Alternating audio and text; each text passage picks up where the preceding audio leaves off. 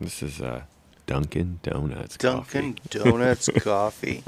Hey, man, that's classically good stuff. Yeah. The Brahms coffee used to be fantastic, but that is not as good as it used to be for whatever reasons. I've never had Brahms coffee, I don't think.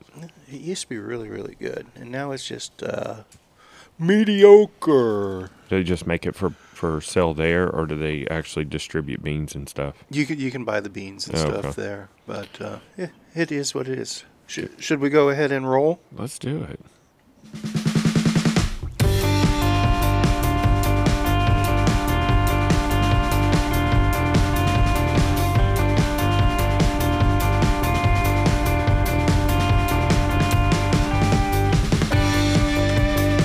Hello, everyone.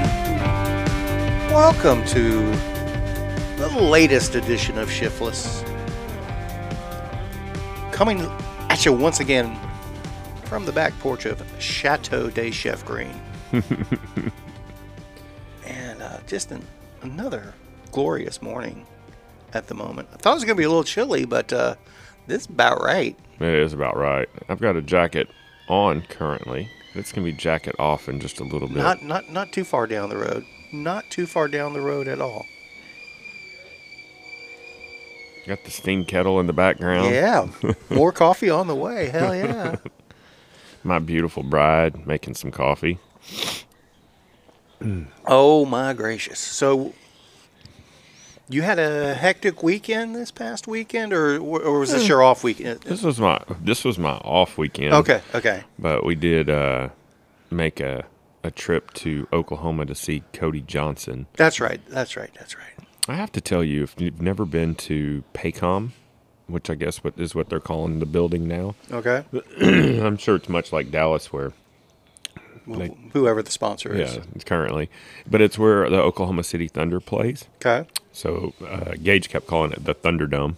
That was one of the best concert-going experiences I've ever had as far as parking and leaving. Okay. We pulled up. We parked, like, across the street, basically. I mean, from here to that windmill from the stadium cost us $10. Walked right across the street, walked straight in.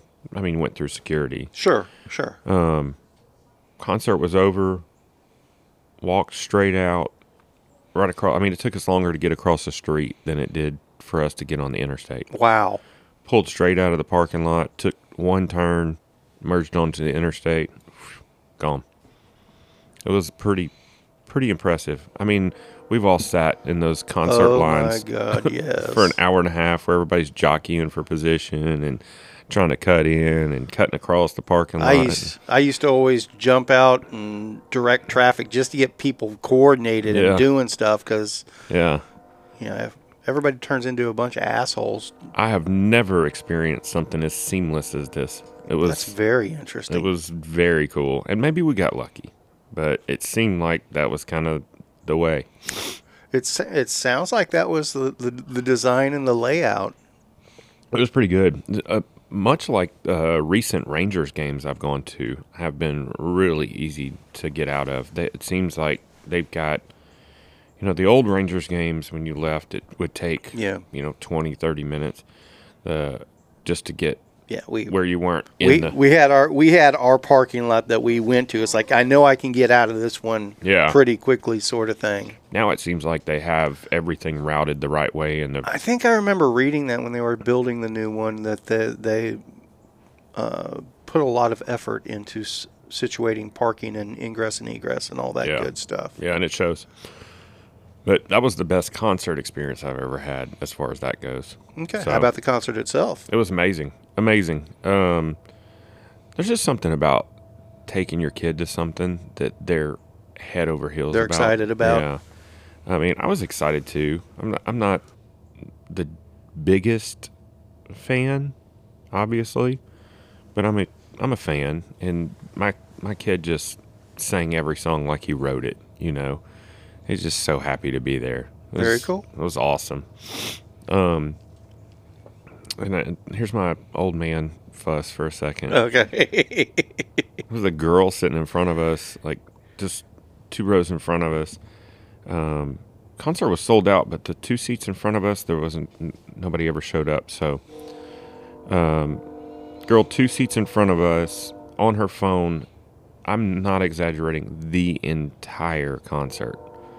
Like Snapchatting, taking selfies, sending videos of her and her girlfriend singing along to the song. She was recording the concert, recording herself, and I was just like, why did you even come here? Like, And that surprises you. How? I don't know. It doesn't surprise me. It's just, I feel like the grumpy old man that I know I'm going to become, or I already am. And I was just like, what are you doing? Like, somebody's going to ask that girl, how was the concert? And she's going to have to go back and look at her Snapchat to even realize. It's just a different. Maybe it's a different thing. It's a different generation. And I'm not excusing it. I mean, I don't want it to sound that way, but I have less negative thoughts about a girl, a younger person that went that route than somebody our age that kind of does that crap. Well, yeah, I mean, it's more excusable. Actually, the people our age do it with their iPad and block the view of everybody. Yeah. That was one thing that was interesting, too. There was a slow song, and everybody pulled out their phone. That's how they do and put their light on. Yeah. And it was crazy how bright that stadium got with everybody. I mean, because everybody has a phone. Sure. If they allow it, sure. Yeah. I went to a Jack White show where they made us do the phones in the bag thing. I like that. Oh, I have no problem with it. Yeah. I went to see Rogan when he performed at Dickies Arena, and they did that. And they gave you the bag, but the bag was sealed. So you still were in possession of your phone. Yeah. Yeah. But it was cool. And everybody was present, you know. And the other cool thing was, like he said, nobody can record our shit, so we say whatever we want. He goes, you can't cancel me if you can't prove it. Right. So it was pretty cool. But I don't know. I mean, I know it's just a generational thing, but it seems to me like it's almost, the Pixar, it didn't happen, that comment all the time. Mm-hmm. It's like, how many pictures do you need? How many videos do you need? How much proof do you need that it happened? Yeah. It's almost like somebody's just trying to show off that they're at the concert, Well, again, I think in our generation it gets somewhat show-offy. In the younger generation, that's just what they're used to. That's their culture, for lack of. I'm not agreeing with it. I'm not disagreeing with it. It's like that's a different world from mine. So I'm not gonna go too far into it. She probably drives a Jeep with about 15 ducks on the dash.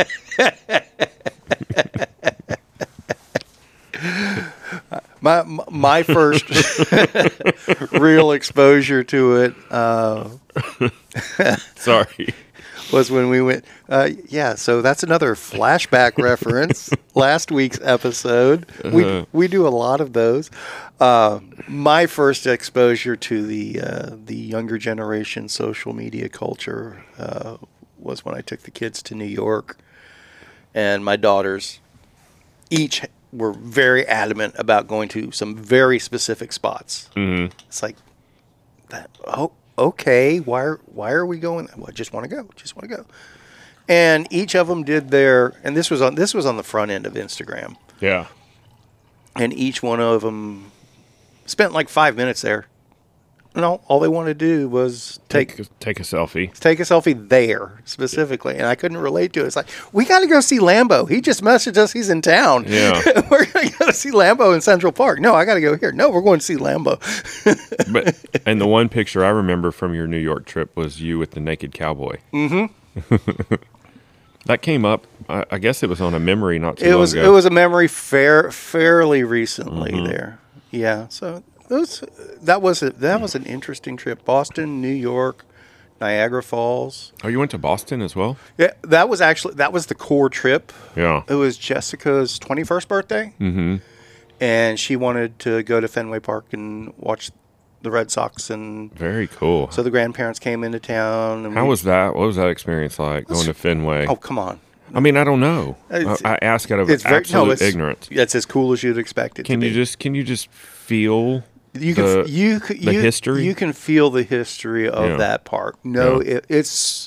It's genuine baseball. But I mean, I'm not a Red Sox fan. I don't want that to come across. I'm generally speaking not an American League fan.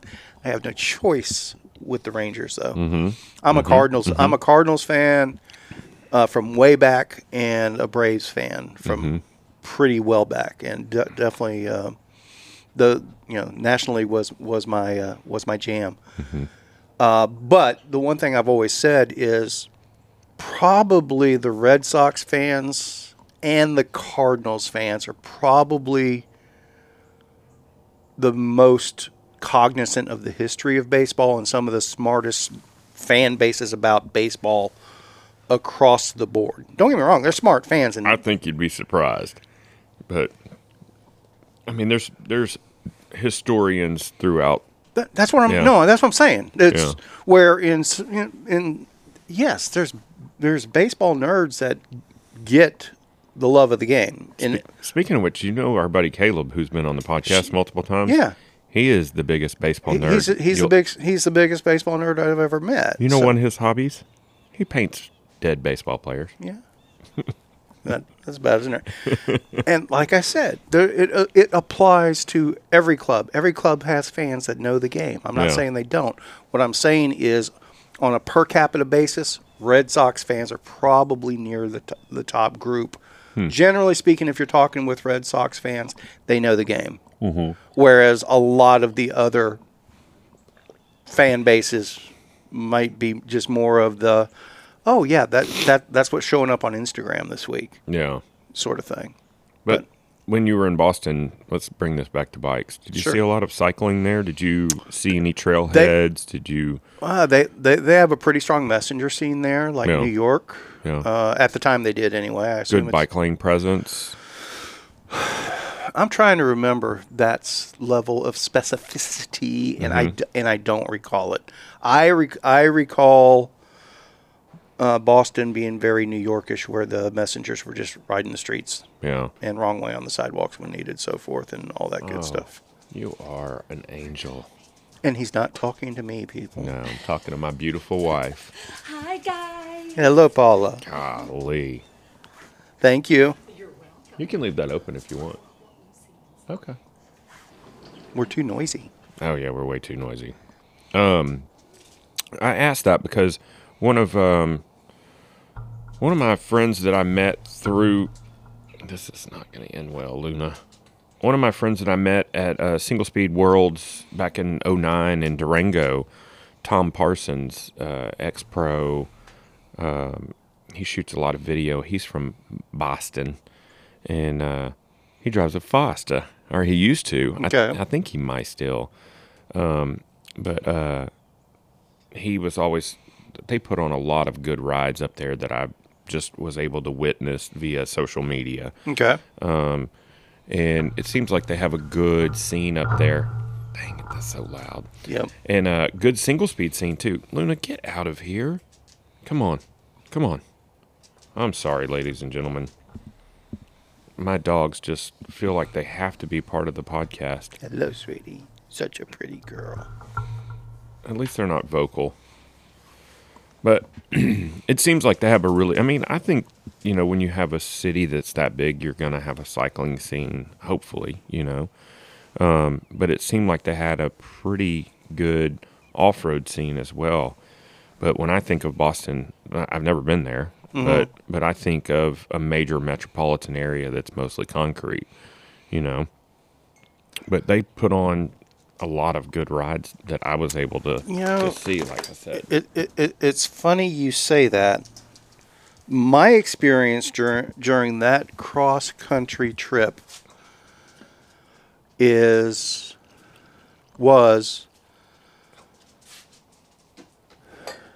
we've got the Texas concrete jungle is real. It's basically a concrete triangle from here. That's good. Thank you. from here to Austin to San Antonio and over to Houston. Mm-hmm. And man, it's like we were talking about It's a on our way. four-sided triangle. Well, I mean, it's a triangle, Austin to San Antonio. That's a line. No, just fucking with you. And now you go and throw me. But it was like you were talking about on our way to Oklahoma, and as we're rolling through Sherman and Denison and parts of Oklahoma, it's like it all just looks the same. Yeah. You can't tell if you're in Euless or if you're in Durant, Oklahoma, or whatever, you know. Yeah, it's like there's a package deal. It's like, okay, the population is 45,000. Okay, they need this store, this store, this So store. it's the suburban sprawl. Yeah. So when we did our road trip through, Tennessee, Virginia, Washington, D.C., up to Boston, New Jersey, New York, Connecticut, Niagara Falls. Once you got out of Boston proper, once you got past Baltimore, once you got out of New York City, it wasn't long before you were in the woods. Yeah. It was really kind of interesting. Yeah. There didn't seem to be the suburban sprawl up in the Northeast like we have. Did you go through Vermont?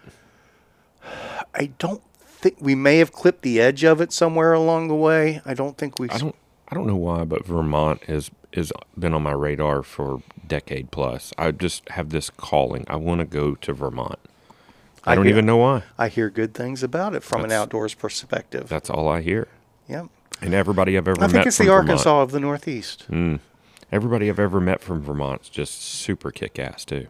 So No, let's road trip to Vermont next year. I want to go. I mean, this is going to sound ridiculous, but the two places that I can't get out of my head that I want to go to are Japan and Vermont.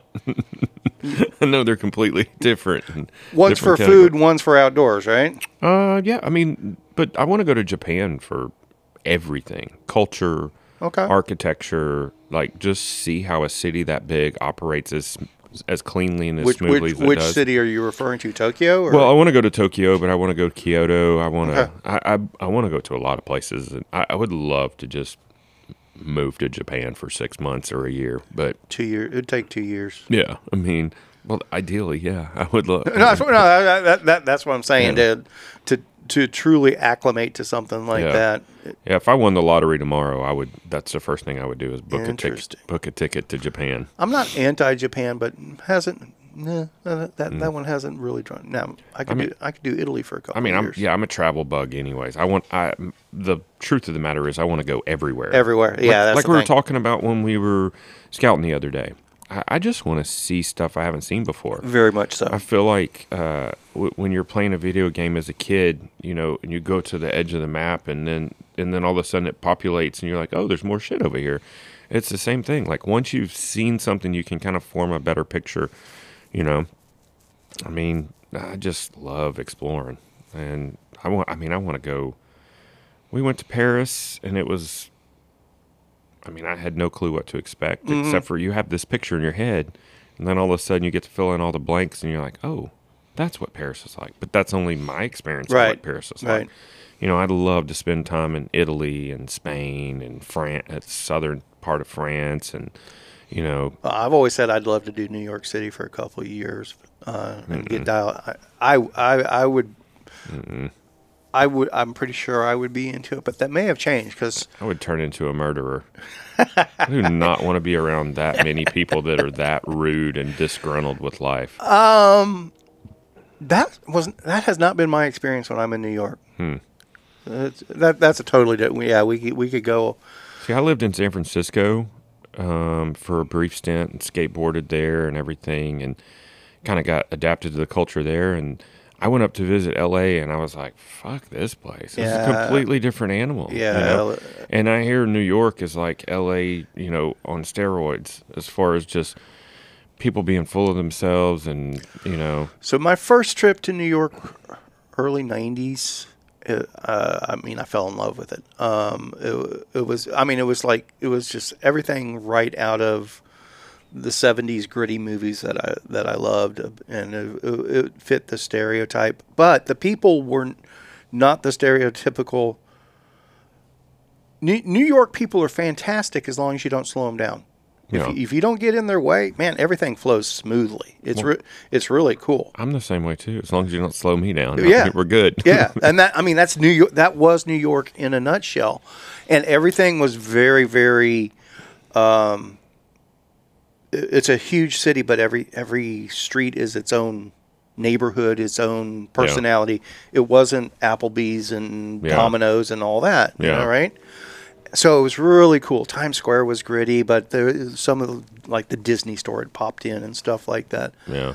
But that last trip we came back, it was like New York was all sterilized. It was really weird. Well, Giuliani did a big campaign of cleaning up Times Square and all that, right? Yeah. And they kind of commercialized it and turned it into... They very much commercialized it. It was like South Lake Town Square aren't just the blown biggest, out. Yeah. And it was my understanding that New Yorkers were really disgruntled about that, but then the crime rate started going down, and I think New Yorkers, even native New Yorkers, started to kind of embrace. They bought into that concept. Yeah, that seems to be what I understood, but I could be wrong. Well, that sounds plausible. Sounds about right, and I think I think a lot of it is related to just. Speaking of travel, let's talk about bikes. Let's. We took the Subaru out last week. That we did. Got her a little dirty. She looks so good with some dirt on her ass. Did you see that picture I posted? I did. I just got out, and when we were checking out that crossing or whatever, and I just looked up and I was like, damn, this thing looks good with a coat of dirt on it. But also saw it in the driveway, cleaned up. Still looks good. Mostly cleaned up. So I did not even understand how cool that was going to be. Granted, it was spotted. The places we saw, like the old schoolhouse location, and then a couple of suspected wagon crossing spots with creeks and stuff like that. I don't know how much we discussed what the route actually entailed on the podcast versus what we discussed in the car. I don't think we've talked about it at all on the podcast yet, because we were talking about going west when we talked on the podcast. That's right. Right. So basically, you made the call of, where are we going? Yeah, we tried to dodge the weather, but it didn't work out. We didn't succeed at that. Yeah. So just to give a quick overview snapshot for those who are listening, going, what the hell is he talking about? Brad and I, you heard us on last week's episode talking about going exploring if his schedule freed up, and it did. And we opted to roll through Oklahoma and scout the Butterfield Overland stagecoach route in Oklahoma. We started in Texas, following it, but we were really shooting to start from Denison and head as far towards Fort Smith, Arkansas as we could on a route that I had sketched out that's based on the Overland Mail Company's stage route. That is the classic Western Wells Fargo stagecoaches and all that. And that's what we ended up following, trying to dodge the rain, but we didn't succeed at that. Mm-mm. But we didn't really encounter any heavy rain. It just kind of pissed on us all day. Pretty much off and on. Pretty much all day, but what it really told me was those roads handle it fine. Yeah. I didn't see any washouts or anything. Maybe a couple. I don't remember anything. I mean, obviously, if there's torrential rains or something like that, sure, it'll happen. But yeah, sure. There was all those roads were in really good shape. Not just from that rain; it was obvious that they handle stuff fine, because we covered. We found some cool stuff too. That section up by, what was it, Pittsburgh? Pittsburgh. Yep. That was freaking cool.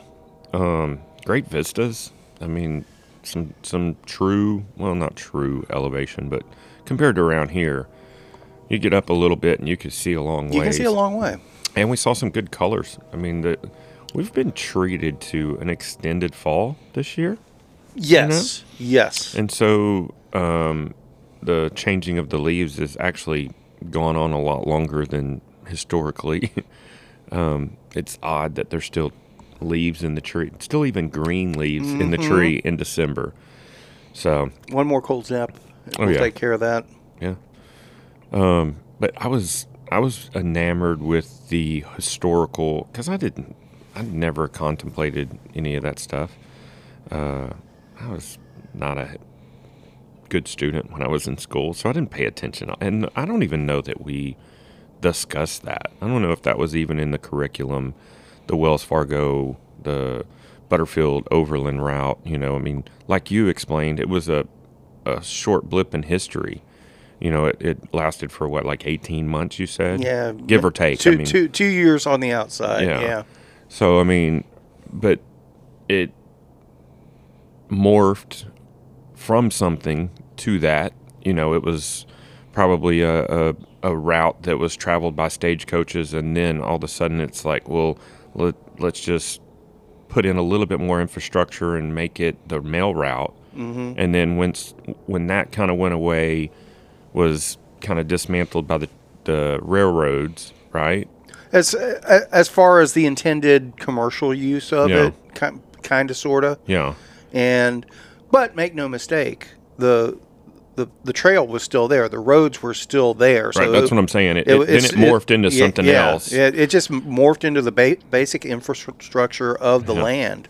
And then when more people started to settle, it got traveled more, and then they probably felt the need to, like, armor it, maybe, you know, and more bridges. And it just towns popped up along the way for resupply and everything else. Right. Like that. Like we stopped and checked out, or you pointed out a couple of different outposts. What'd you call them? Is it outposts? Stations. Stations, yeah. Where people would have done resupplies, and there would have been like a general store, or you could trade pelts. Yeah, or whatever. So basically, a station master would. That's where the stagecoach. That's where they would stop. They would trade horses, trade mules for the next leg. Everybody would get a meal there, maybe sleep, sort of thing. So that was like part of the support of the trip itself for the. I think they had. Did people do their own stagecoach repairs, or do you think they had someone at a station that would do stagecoach repairs? I mean obviously, if you break down in the middle of the trail, you got to keep going one way or another. Yeah. My guess would be the stations would probably have someone repair supplies, or maybe even a backup stagecoach or something like that, potentially. And then, I mean, the stations, that's where the people from that area, they would drop off their mail to be picked up and, put into circulation or whatever else. Oh, you're headed west. Carry this letter to Mary Jo. Yeah. That's interesting. I don't ever contemplate those times and what all transpired in that era. It's a fun thought process. It's really interesting. It's really fascinating. And, when you're going the route we took, I mean, we parallel or use the same roads as much as we possibly can. And there were some extended stretches where we were like that through that wildlife management area that we went to. That was all that whole road. It was like 20 miles of it. That was all the old stage pass there, sort of thing.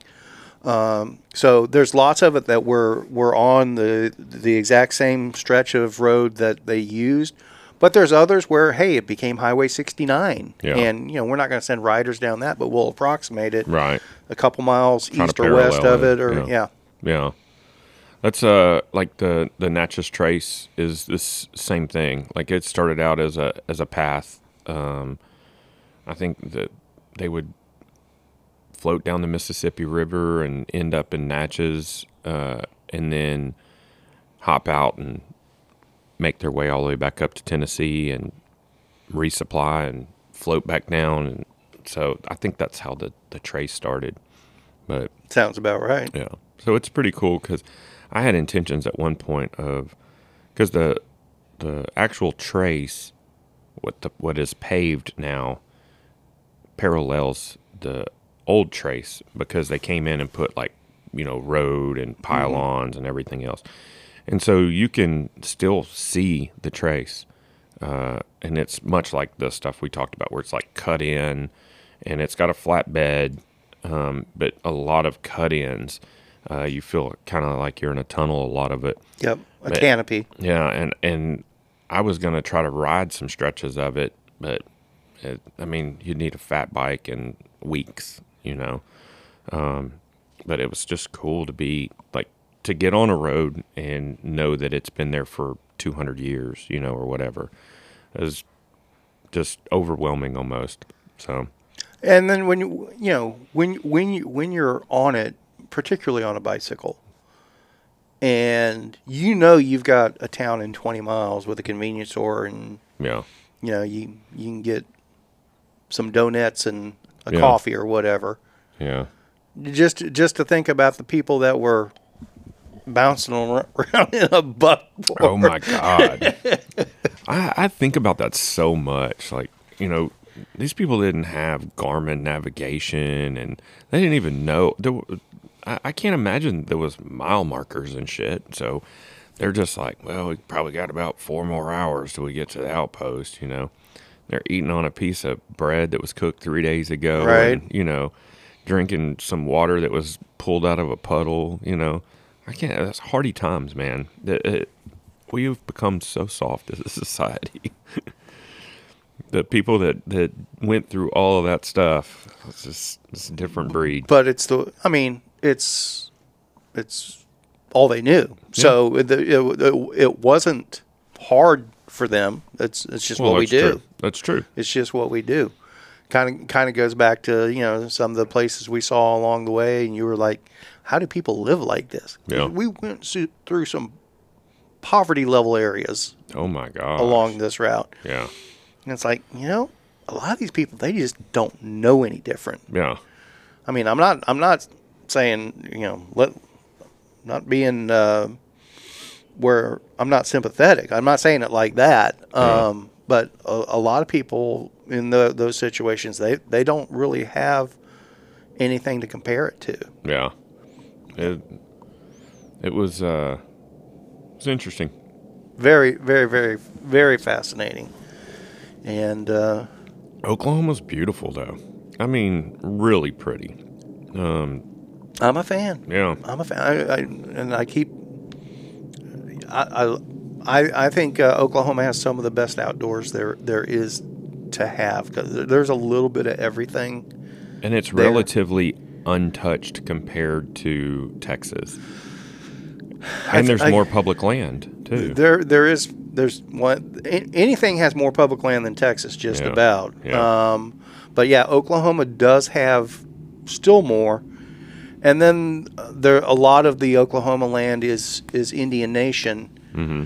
And that's kind of it's not quite public land, but it's more open than traditional Texas private lands, Yeah. sort of thing. So you get a grander sense of the outdoors even through that stuff. Why does Texas have so much private land?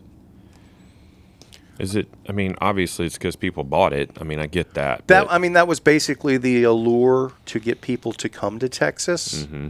Come to Texas and you'll get your land. Yeah. So it was a lot of people that their dream was to have acreage or what. But you have to convert to Christianity? Catholicism. Pretty much everyone was Christian that was coming already, but Yeah. that was part of the deal with Mexico. But even after that, I think Republic of Texas itself, even after it had won its independence, they still needed people to come in, and so that was part of the deal. So that's why there's the, what do they call them, century ranches or whatever in further south in the state. Basically, to get people to come in, they'd say, well, if you come here and you put up a fence within a year, Mm-hmm. Everything you can fence is yours. So, but basically, what people did is put up piles of rock as their fence lines, and over time, Shit, I'm sorry. that's all right. Over time, that's when barbed wire kicked in, and it's like, well, we can put up barbed wire fences a lot faster, yeah. and we can put up rock fences. Yeah. And that was, that's when Texas got all fenced in, is basically the advent of barbed wire. Don't fence me in. So Yeah. I really, That's the other thing is the older I get, the more I'm interested in history. And I used to think, well, these history nerds, but I mean, it's fascinating. The the sense of perspective it gives, but also the sense of there's nothing new under the sun sort of thing. Even whatever trials and tribulations we might be going through right now that might seem unique or out of the ordinary, it's like, that's a people thing. We've been doing it that way. We've been going through those spells over and over and over for it's cyclical. Hundreds and thousands of years, cyclical sort of thing. Yeah. So what's new in cycling? What is new in cycling? I honestly don't know. I've been way too caught up in the scouting stuff the past several days, because even after, we knocked out 150 miles of the 250-mile route. I even convinced my wife to go help me finish it off over the weekend, so we knocked it all out. Was she as upset as you anticipated? She was pissed at you. At me? Yeah, it's all your fault. Oh, my God. Jan, I hope you're listening. I had nothing to do with it. Well, you really pissed her off because she went to switch back over to her phone, and why is Brad's phone programmed into my car? It wasn't. It was. I thought I had specifically tried not to do that. No, remember you tried to do that. You tried to show me that the ride with GPS would come up with Apple and not on Android. Oh, but I thought I just did that through a tether. You said, well, it's all good. It's all good. But yeah, so we finished knocking out the whole route. I got that one little gap there, right where you and I turned around, that we need to flesh out. We turned around in McAllister, right? That sounds right. No, not McAllister, but it was a similar. Not McAllister, no. We made it to McAllister, though. I think we went through it at one point, but it was. I think it was a town that started with an H. It was two towns right next to each other that started with H's, and turned around there. And then that's where Jan and I picked it up from there, and that was our first. I tried to send her down a mud road that she was not comfortable with. Oh, she was driving. I had no choice in the matter. Yeah. I had no choice in the matter. And but she was very excited by what her new car could do, and it did very well. That thing's impressive. It did a great job. And comfortable. I will say though, 12 hours in that seat was a lot on my rear end. I agree. I think the bottoms of those seats are a tad thin. Yeah. Yeah. I, But overall, I mean, comfort, amenities, like fit, everything, it was nice. And we accidentally got a better sense of what it could do in the Ozarks in Arkansas on Saturday night. We took a wrong turn and had to get very creative with the Outback to back up a road we shouldn't have gone down. Yeah. And that... Jan was driving once again? I had to drive us out, but she drove us in. Oh, okay. And she was not comfortable backing up this particular road. And I don't blame her. I wasn't comfortable backing up it, but we didn't have any choice in the matter. Yeah. And it... Did you guys get to a dead end, or just a spot that you weren't comfortable going through, or it wasn't going to get any better? It was getting worse by the second, and it obviously wasn't going to get better. And it looked like there was about to be a big hole that there was like we might get down it, but we'll never get back up it, sort of thing. And there was no turnaround. Yeah. And basically, it was the property where we had a cabin rented, and the directions to the cabin were wrong. So we basically, I think it was a kayak launch we went down, but it was like down the side of a mountain. Oh, shit. And so we started to go down it, and it's like, this ain't going to work. This was at night? Just after, I mean, it was getting dark by the second sort of thing, so that adds to the discomfort level. Yeah, the intensity. Yeah. Yeah, Jan was like, "Hey, well, let's figure this out. Let's see." It's like, no, we're running out of daylight, sweetie. We got to do something now. Yeah, yeah. And but I mean, it backed up like a champ. It did Yeah, I was super duper impressed. We'd had a similar trip when we first got the Jeep, where we took it to an off-road park to try it out, like the first weekend we had it. Mm-hmm. And it was out towards, out past Wichita Falls, out towards Copper Break State Park. Mm-hmm. Just some crazy terrain that we got in the middle of that we weren't expecting. And we found out the Jeep's limitations very quickly. It's like, this isn't like my old small Jeeps that could just scoot up stuff like that. This is a much bigger Jeep that you got to... Yeah, it articulates different, yeah. And so we learned, in that situation, we learned what the Jeep couldn't do, or we wouldn't be comfortable putting it into. This one was the opposite of that. It's like, good God, we can do about anything with this Subaru as long as we can get the front bumper over it, it'll be fine. Yeah. And that's really a good gate too. It's like, oh, front bumper's not making it. We're not going there. Yeah. And you have a camera on the front bumper, so you can can change that view so you can see even if you can't see over the hood. Yep. That's pretty cool. It was very cool, and we found some stuff in those. I'd never been in those. I think it's Ozark St. Francis National Forest, east of Fort Smith. Absolutely amazing. Yeah. So we're going to be doing a spinistry something out there. I'm trying to think of where that is. I mean, we were basically 50 miles east of Fort Smith. It's probably probably another 50 to 70 miles northeast of Mena. Okay. Is that north of I-40? Is that kind of where Arkansas High Country route is? It goes through parts of it, yeah. Okay. Yeah. That's like the south part of the Arkansas High Country stuff. Okay. Yeah. Huh. That's pretty country up there, man. It's absolutely gorgeous, absolutely amazing. I'm looking forward to dialing something in there.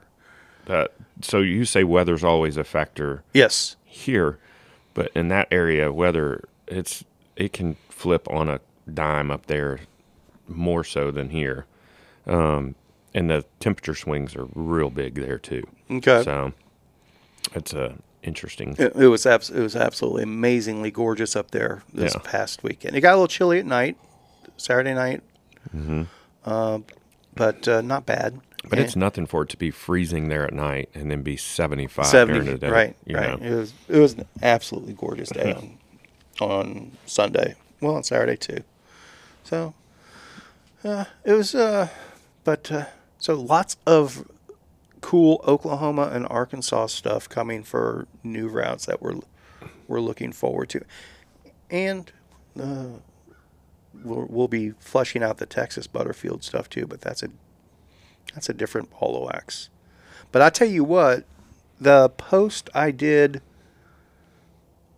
talking about us doing that route, it was just a little blurb with the map picture on it. Mm-hmm. That's the most viral post of any kind I've ever had on our Facebook page. Really? It's a lot of... I saw Josh Dean's comment. It's a lot of what I think are non-cyclists that started sharing it around and spreading it around.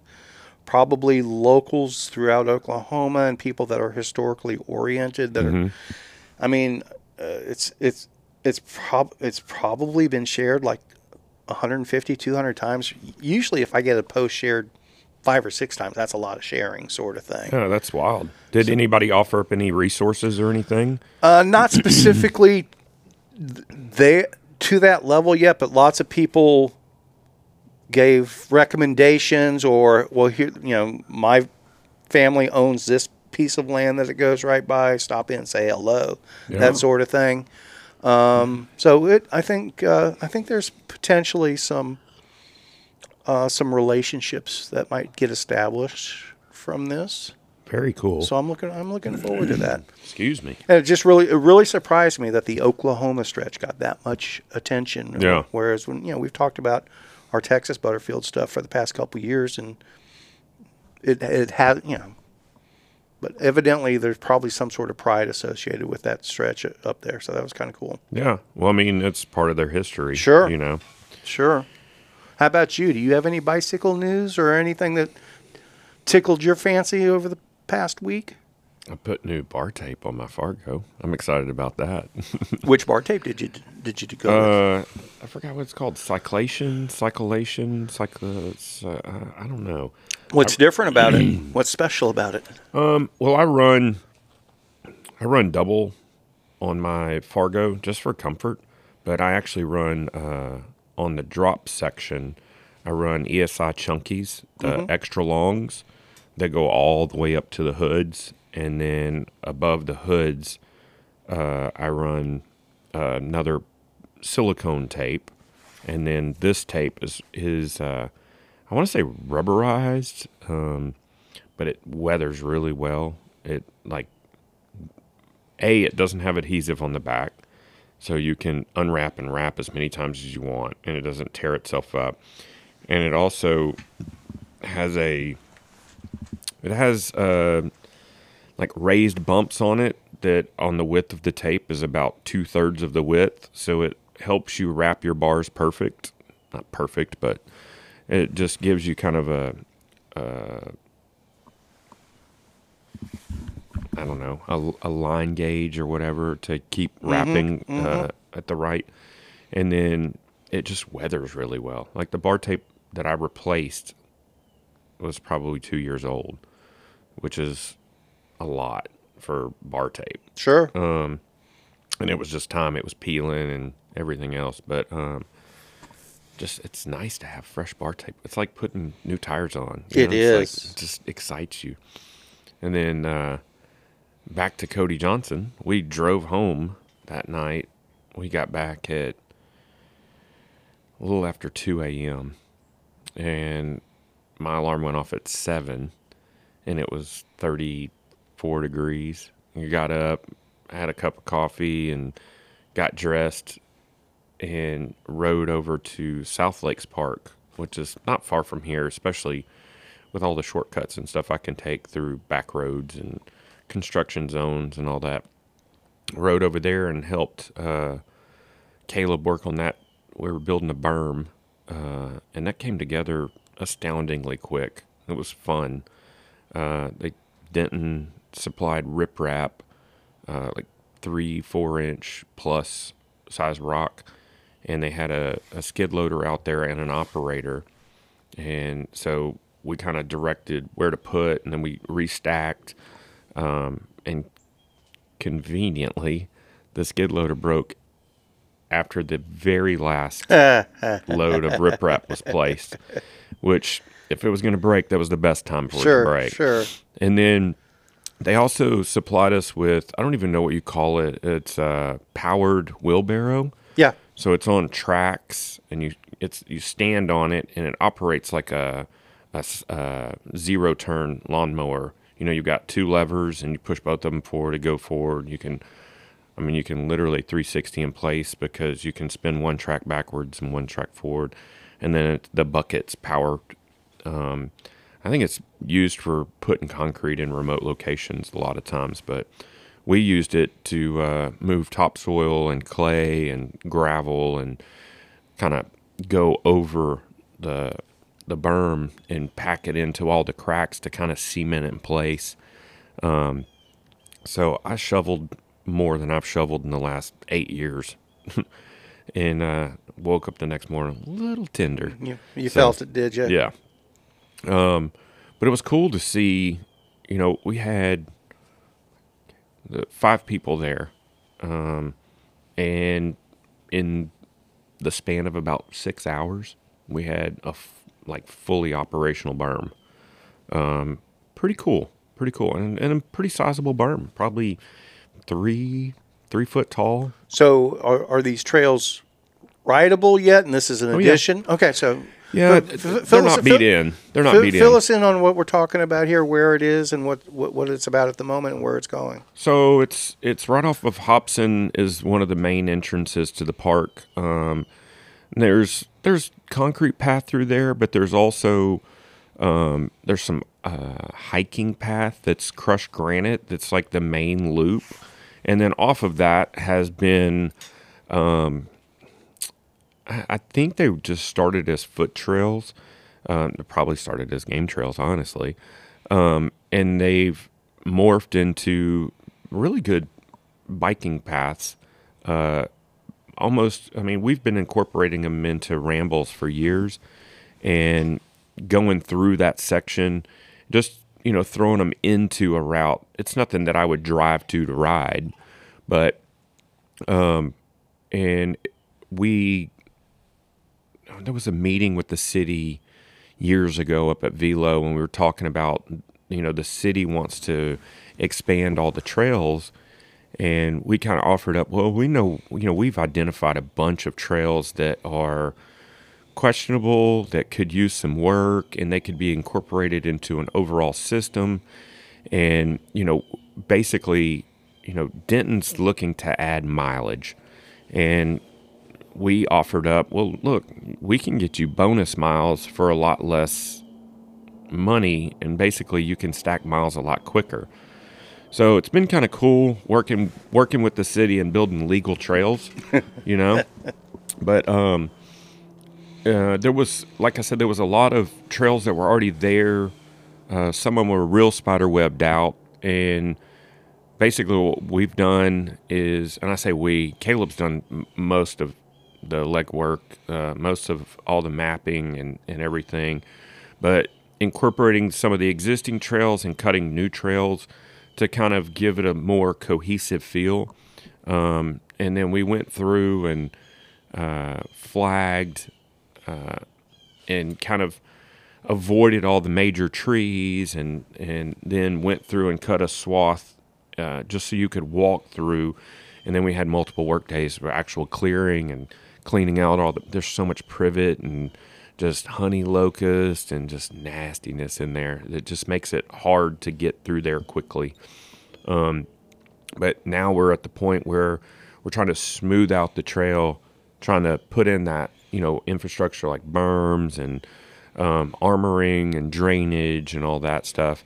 And now's prime time to work on trail. So how much trail is out there right now?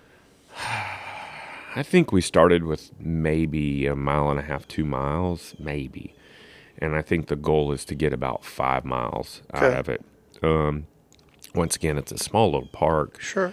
But the cool thing is there was kind of a seedy part of the trail where there was, homeless and stuff like that. Not that we want to make the homeless even more homeless, but it makes people less likely to use the trail if there's a perceived danger element. Sure, of course. So, much like Boulder back in the day, once they started expanding the trail and taking care of the trail, it kind of chased that element out somewhat. So it's been nice just to see that trail kind of get new life breathed into it, because it kind of happened organically over the years. At least that's my understanding. And now there's kind of a focus on it, and it's turning into, I think it's going to be a fun trail. And there's not going to be major features or anything like that. It's going to be a good neighborhood trail. Somewhere to pedal your bike. Yeah. And, it's easy to get to, especially from Denton. So that's why it's thrown into the mix when we ramble a lot, especially on what we call TNBG nights when trails are closed, or like North Shore and stuff like that's closed. We can still ride through there, and we can touch it and see, and it's also a good barometer of what other trails are doing as well. Sure. And then there's other stuff in the works too, where Hilltop is joining up with Hickory Creek, how all that's being bypassed, where they're building that bridge that's coming in. All that's going to be city park underneath it, and we're in discussions with the city of cutting trail there as well. So just trying to, anytime you can put 1 mile or 2 of trail in that's close to a bunch of roofs, you're going to encourage people to get outdoors. People are going to walk more, people are going to hike more, but hopefully people are going to bike more, and a concrete path is great. That's going to, get somebody on a road bike or a hybrid bike or whatever. But I really want people to dip their toes into riding dirt, and I feel like, we all started, well, we didn't all, but in my mind, I started riding trails behind my house when I lived in Louisiana on a BMX bike, and that's why I'm so in love with the single speed aspect, because that's all I rode growing up was a BMX, and you either rode it or you got off and walked it, and they were all hunting trails, hiking trails, and stuff like that. But that's really where my fascination with my love of riding dirt came from. And it was just happenstance. It just happened to be out my back door. And I think the more we facilitate that, the better we can grow the cycling community, at least locally, And hopefully that spreads, the butterfly effect, if you will. More dirt equals more riders, equals more passion, equals more industry, and it just everything. So, I mean, there's no doubt that the key to growing cycling is safe places to ride. mm-hmm. Yeah, And we're past the point of people being able to expect, particularly around here anyway, but probably in most parts of the country, if you're in an urban or suburban area, it's not going to get safer to ride a bike on the streets. It's just not going to. No. It's not happening. I don't care how many bike lane projects you come up with. It's just there's more cars, there's more trucks, there's more distracted drivers now. Distracted drivers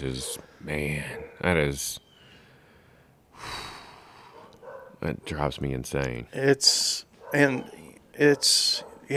not getting better. It's a plague. I mean, as much as we can say it shouldn't be that way, the reality is it is. And what's crazy is you're aware that it's literally illegal to use a handheld device while you're driving. It's a ticketable offense. Right. Yet 50% of the people you see on the road are on their phone while they're driving, not with it attached to the dash. No, they're doing this. Yeah, they're doing this. Phone right in their face. Not even looking at. Drives me insane. Yes, I agree. I don't even want to get started on it because I will just go off.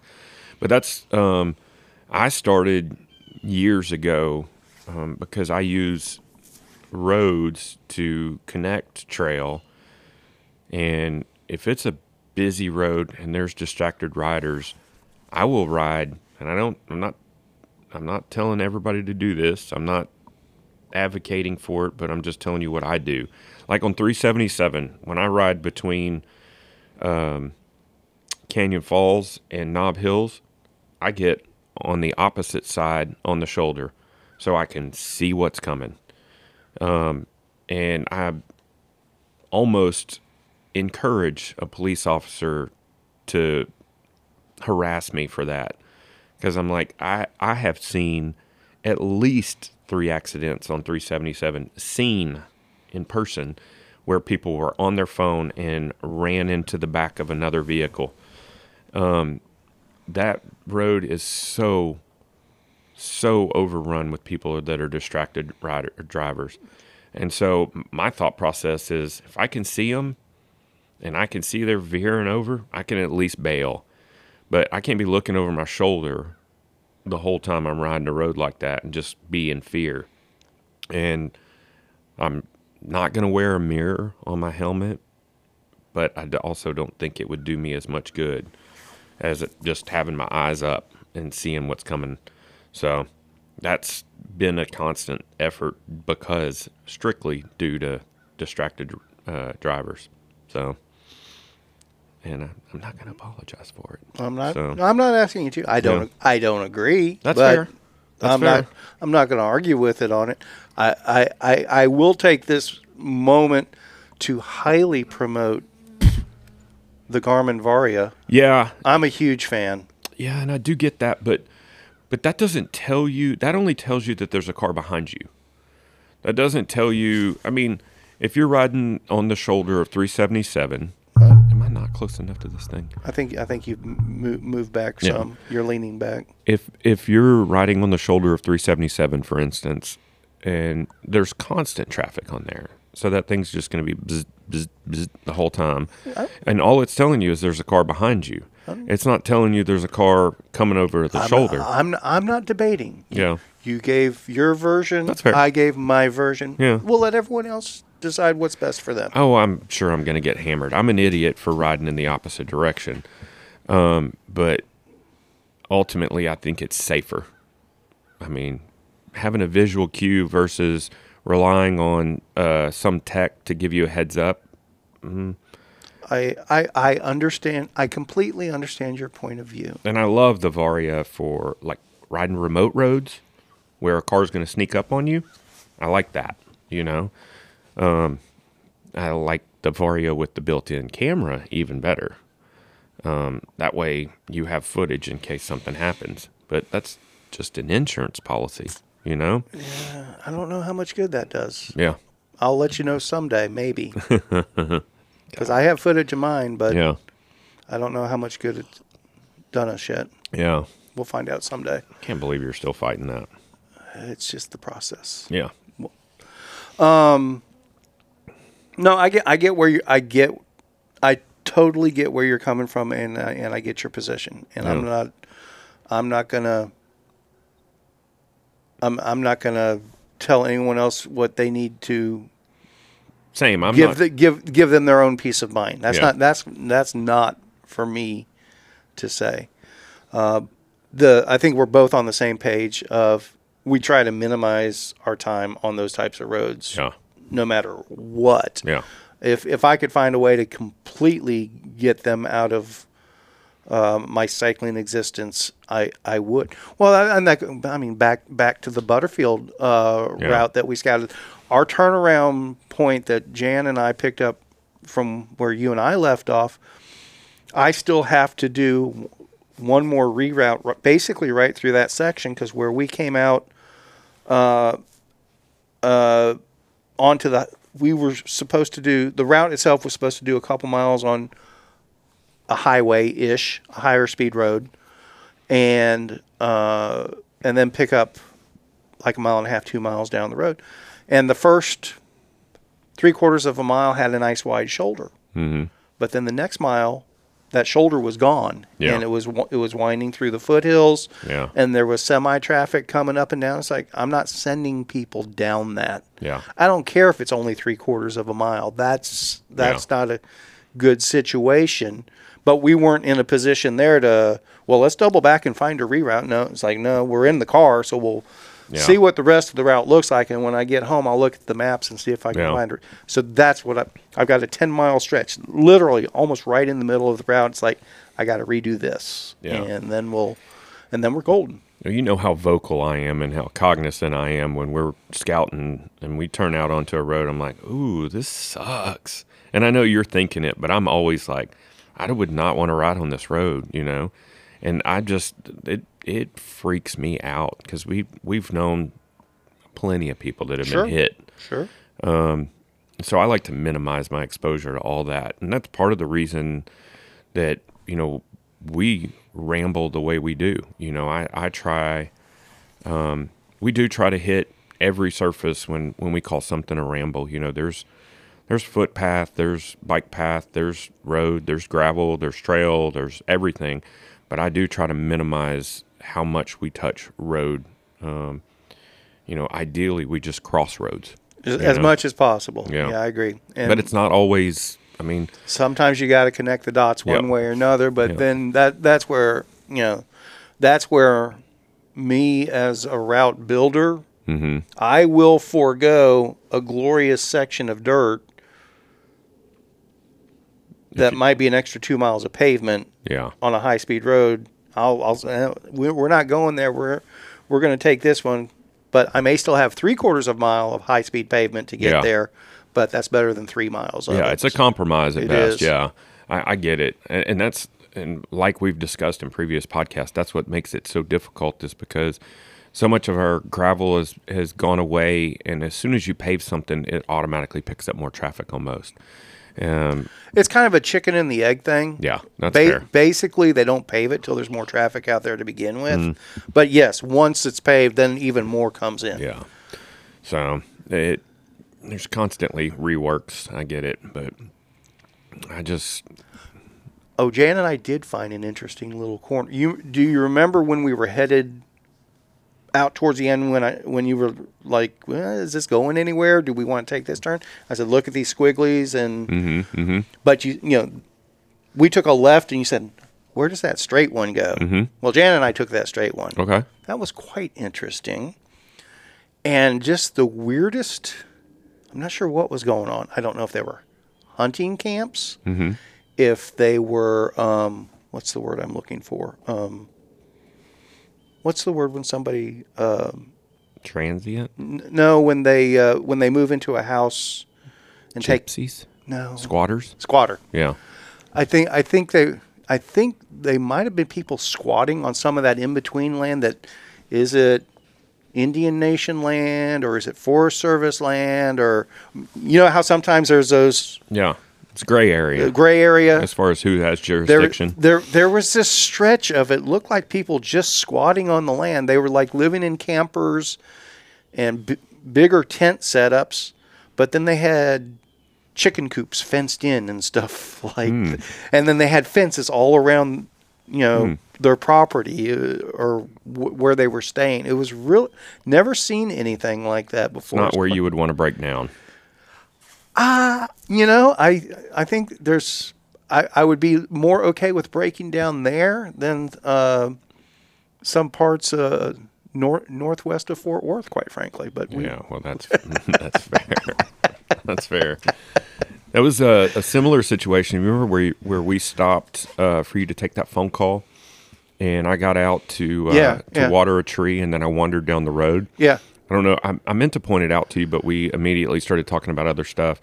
I walked down to look at that house that was there that was just abandoned, and it was still a complete house, although all the windows had been broken out and stuff. There was definitely signs that someone was squatting there, and ironically, I heard chickens as well, roosters crowing and stuff.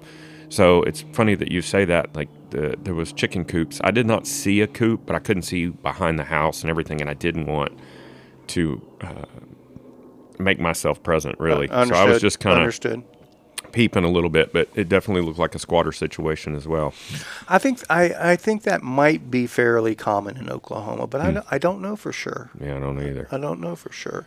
Yeah, there's definitely some seedy areas we came across, and like I said, Oklahoma's beautiful, despite what Mother Nature tries to do to it with tornadoes, and then what some of the people choose to do. Just hoarding is not even the right term. I think hoarding is when you collect stuff, right? What's it called when you never get rid of anything? I think that's hoarding too. Is it? Yeah. Because there's definitely properties we came across, and you're like, do these people even take their trash to the street? Yeah. You know, it was, whoo. I mean, don't get me wrong. My house isn't pristine and perfect, but man, we definitely get rid of a lot of stuff. It is, whoo. My wife is very sympathetic to your discomfort around those properties. Yeah. She's exactly the same way. I mean, don't get me wrong. I'm not saying I'm a fan, but yeah, both of y'all have the same primitive reaction. Yeah, when you're visceral. exposed. It's what is? I can't help but think, like, if their yard looks like this, how full is the ashtray? I mean, oh. You know, but I'm excited about that route, though. I think, you know, it. I don't know how to say this the right way, but I hope that the people that take on that route and choose to do all of it or a portion of it embrace the history a little bit, and don't just fly by the historical markers. Yeah, I don't think I'm gonna be collecting FKTs along the Butterfield route sort of thing. It's like if somebody wants to go out and set an FKT, you go do your own thing. It's not going to be posted on a Spinistry page about it, sort of thing. I think there's something beautiful about the history of that route, and just like I said, like, you know, it was super. It's gonna sound silly, but almost romantic when we stopped on the side of the road to look at that old schoolhouse, that single room schoolhouse, which I'm still unclear whether it was that foundation or the actual building that we went into. I think the foundation was probably the schoolhouse, and I the feel like it building was, too. was maybe something that was put up later to reconstruct it or something Yeah. like that. I thought the root cellar was the fascinating Yes, part. it was.